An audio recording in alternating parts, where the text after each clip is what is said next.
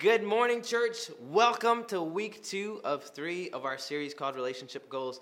Last week, Pastor Michael and Pastor Rach, they kicked it off in an awesome way. They talked about singleness. And this week, I get to talk to us about dating. And before anyone leaves and says, this is not for me, I'm married or I'm single, let me just tell you that marriage is not the destination of the dating journey. When we date, it's just an intentional effort to get to know someone. So I think that we can all use what the Lord wants to share with us today. Before I begin, however, I do want to start by saying this. I am explicitly going to be talking about dating or what dating looks like for us that are believers, those who have put our faith in Christ, okay? And so for those of us that have claimed Jesus as our Lord and Saviors, we know that we've been called out and that we've been set apart. And if you're not a believer, that is absolutely okay. I'm glad that you joined us this morning, but we need to see and we understand that there are some normal practices for our peers in the dating world, but as believers in the Lord, we are more concerned about God's glory than our own happiness. We believe that God is giving us a desire to give him glory in everything that we do, including in the way that we date, which begets the question, how do we date and give God glory? Well, let's talk about it. Dating is an exciting time for any relationship, and it is also a super important time for our relationships. Depending on who you ask, the definition of dating can actually be quite elusive. And even when we study the Word of God, we see that dating is not really a thing. It's not something that is clearly defined in Scripture. There's not a verse on when the perfect time is to tell somebody I love them. There's not a verse on what the perfect pickup line might be to approach to someone that you have your eye on. And the book of Numbers, believe it or not, does not offer us any tips on how to get one. The reason why, however, is this. Simply put, dating is a social construct. It's not really defined in Scripture, and in fact, it is our culture that influences the way that we date in a major way. This is why when we read Scripture, the courtship process for Adam and Eve looked a lot different than what it did for Jacob and Rachel. This is why the courtship process looks a lot different for us today than it did for our parents. And one day when my 1-year-old daughter grows up and is old enough and is starting to date and is interested in romantic relationships, I'm sure it'll look a lot different than what it looks like for us today. But in any case, there are biblical principles and biblical guidelines that we can take away from Scripture, no matter what season that we're in, but in the way that we date. So let's look at some of those. Romans 12, verse 2, it says, "Do not be conformed to this world, but be transformed by the renewal of your minds, that you might prove to do what is the good and acceptable and perfect will of God." Paul says in Romans, he says, don't conform, but be transformed. Don't conform to the world. Don't settle for the things of the world, but be transformed. Be stretched towards righteousness and the renewal of our minds. In doing so, God will get glory in the way that we date. So I have a question for us this morning, if you're single or dating or engaged or whatever, and it is this. Are you conforming to the world? Are you settling? Are you compromising yourself and your own values? Or are you being transformed?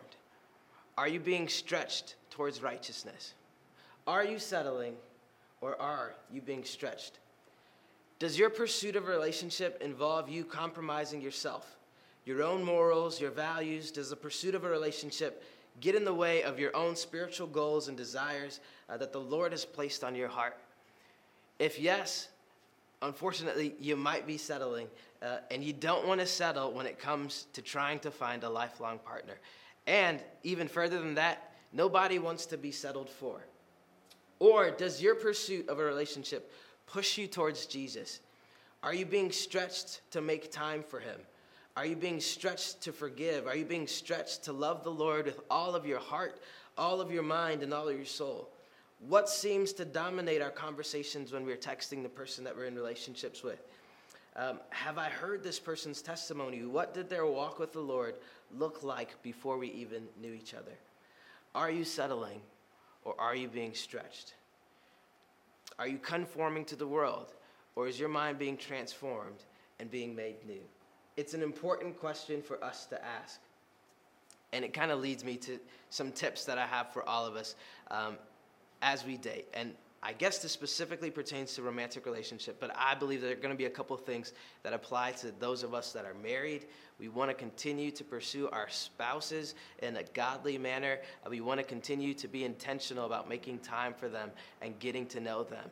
If I'd ever were at a point where we feel like we know all there is to know about our spouse, we are in such a dangerous place. So I do have a couple tips for us this morning.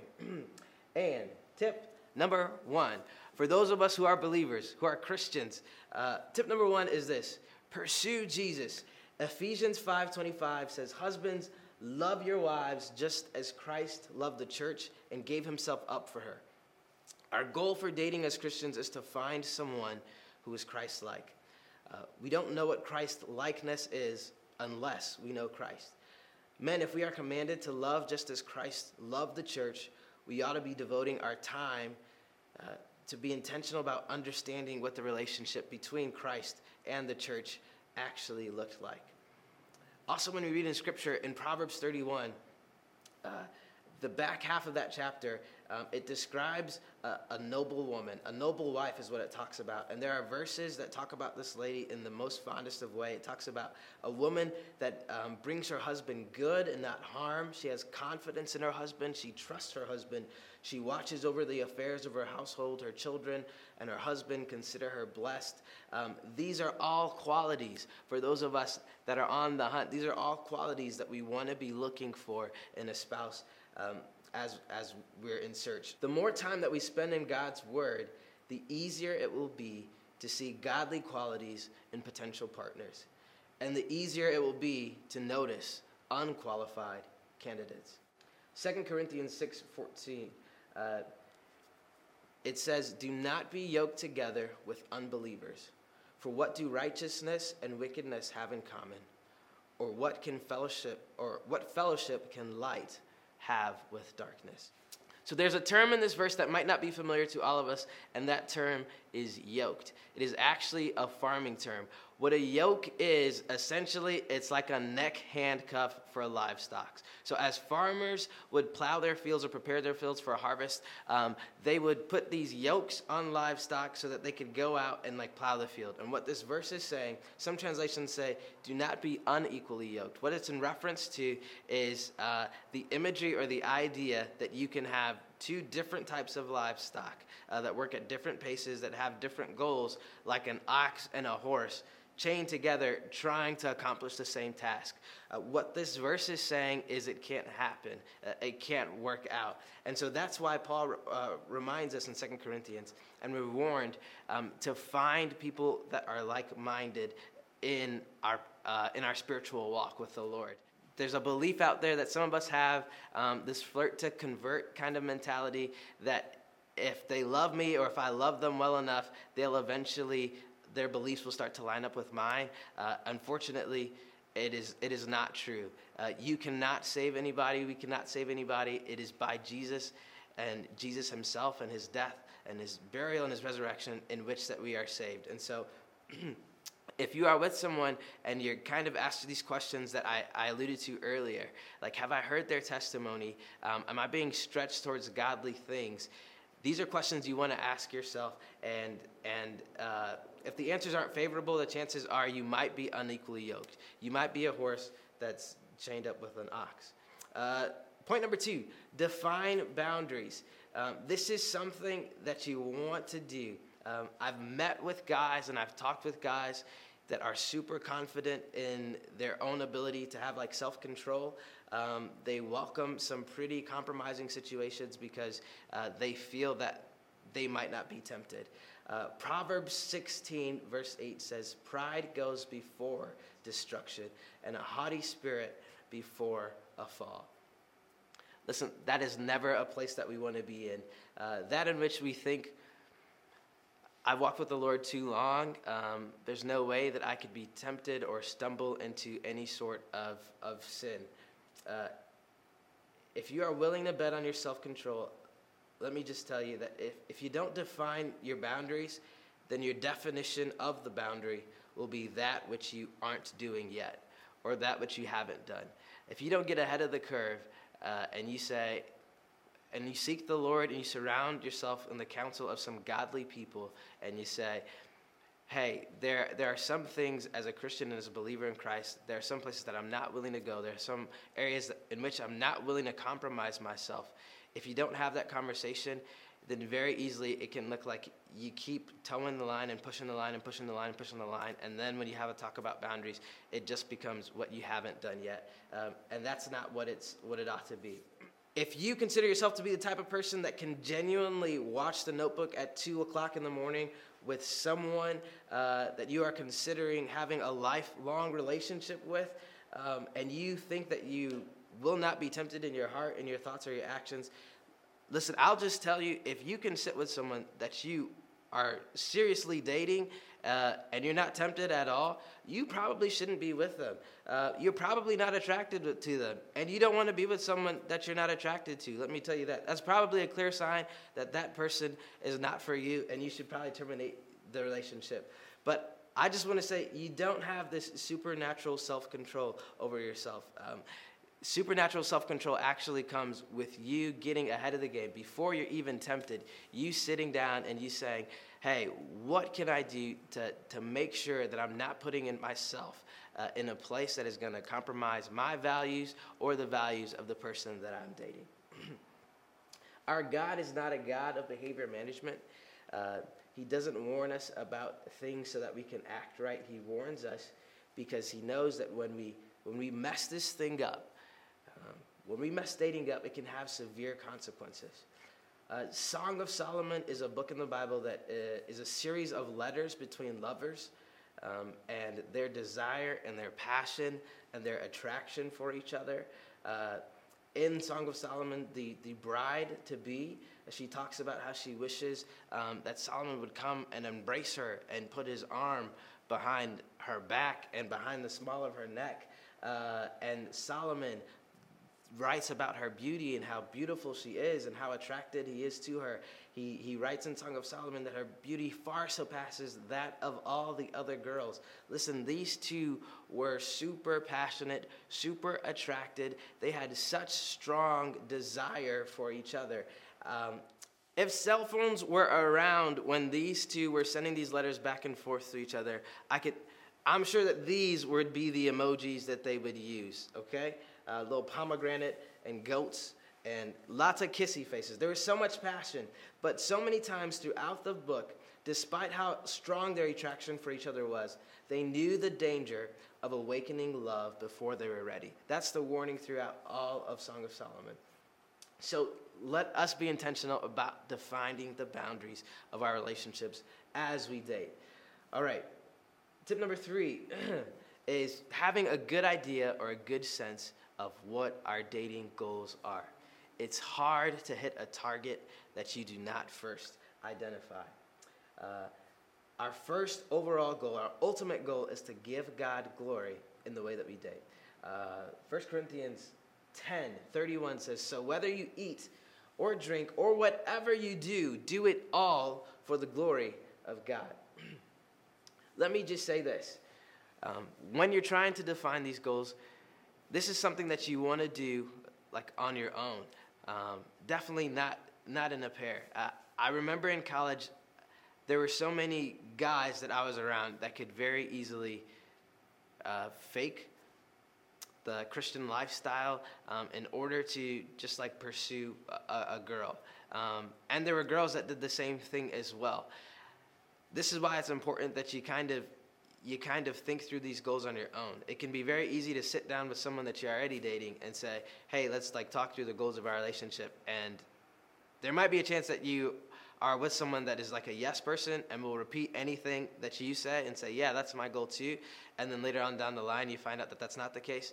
That's why it's important that you find godly counsel, maybe do it with a friend that you trust, and just define what those goals are. I'm not going to tell you what they are. There are some things that are absolutely clear in Scripture. I believe that dating should lead toward marriage, not necessarily with the person that you're dating, But if you're not going to marry the person that you're dating, that's probably a good sign that that's the end of that relationship and you should look elsewhere.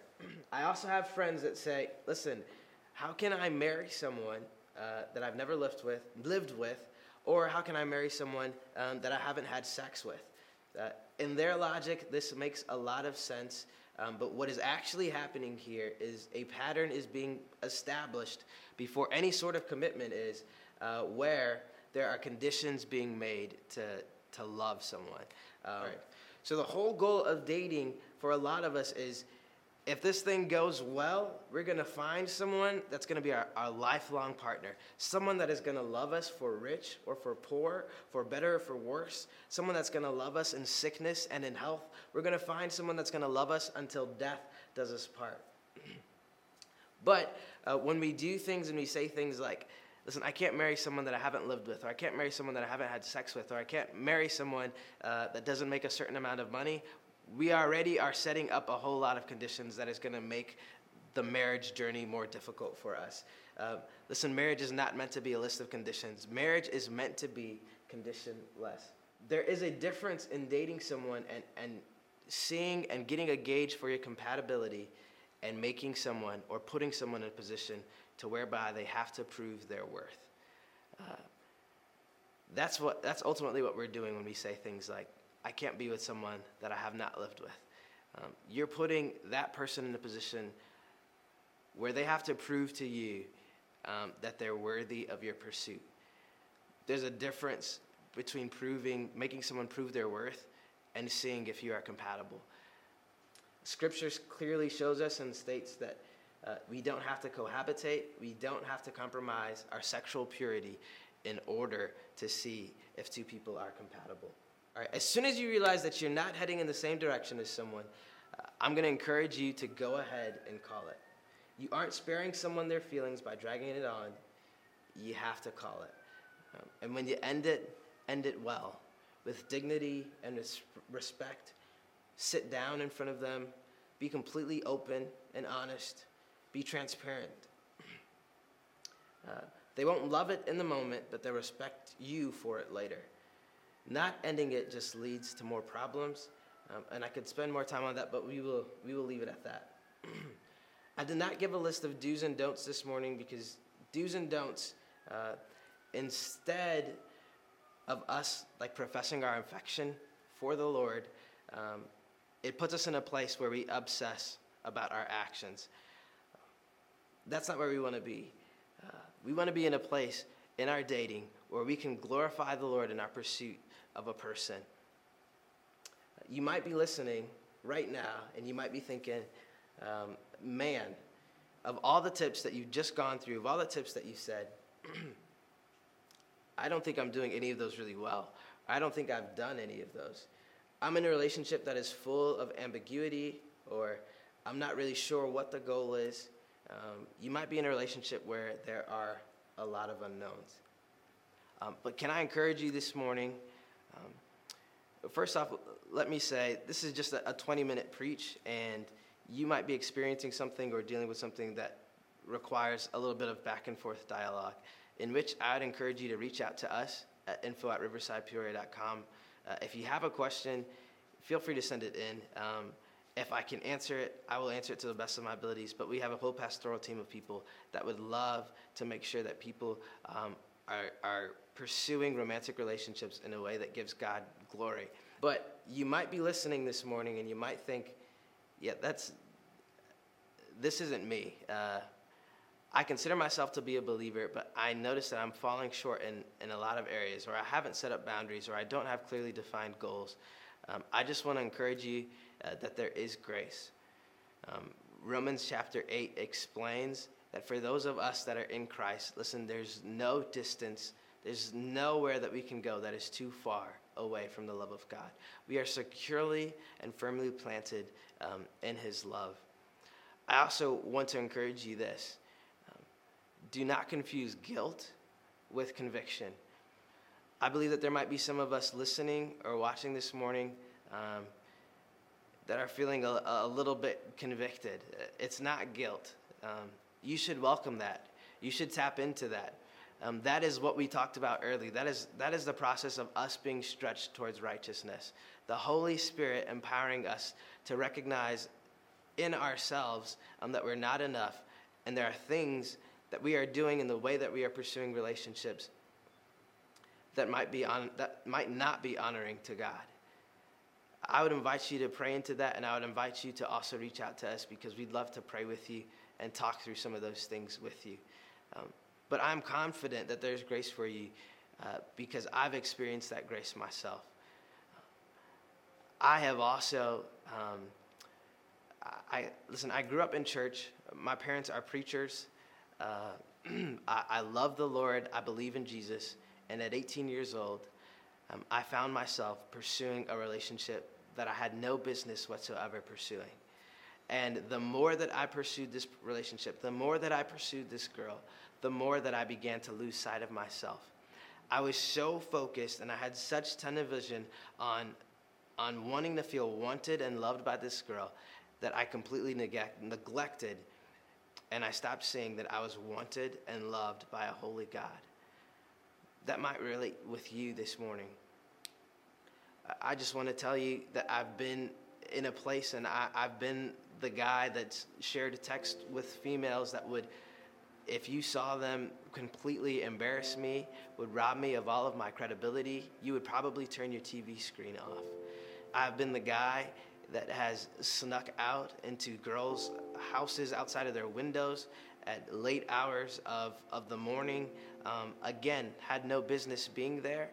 And the whole time I went there, I'm thinking, I love the Lord. I want to live for Jesus. I love Jesus so much.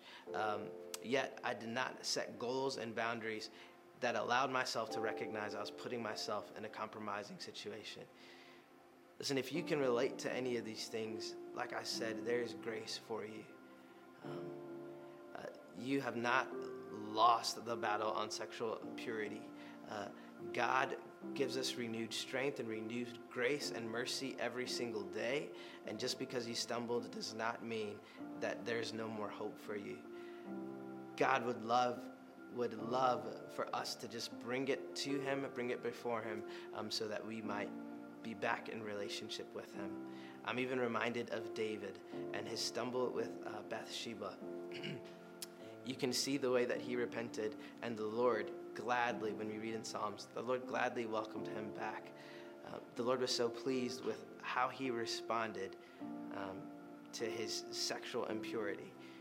Hey, I just want to remind you that God's will for your relationship, in whatever stage that you're in, it is so much better than your own. It is good, it is pleasing, and it is perfect. Listen, God does not want to deprive you of your joy. In fact, he has designed for your joy. And as believers in Christ, it is so important that we have clearly defined boundaries, we have clearly defined goals, and that we pursue Jesus in our relationships. Thank you so much for joining us this morning. I'm going to pray for us, but again, I just want to extend out to you guys. If you're being convicted right now, please feel free to reach out to us. This is something that we cannot do well without the absence of community. And obviously, because of the season that we're in, community looks a little bit different. But if you reach out to us, I promise you, we'll reach right back out to you. And we want to walk alongside you as you try to give God glory in your relationship. Let's pray.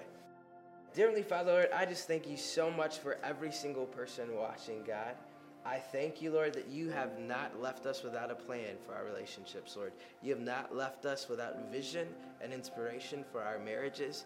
Lord, you have not left us alone, even in our singleness.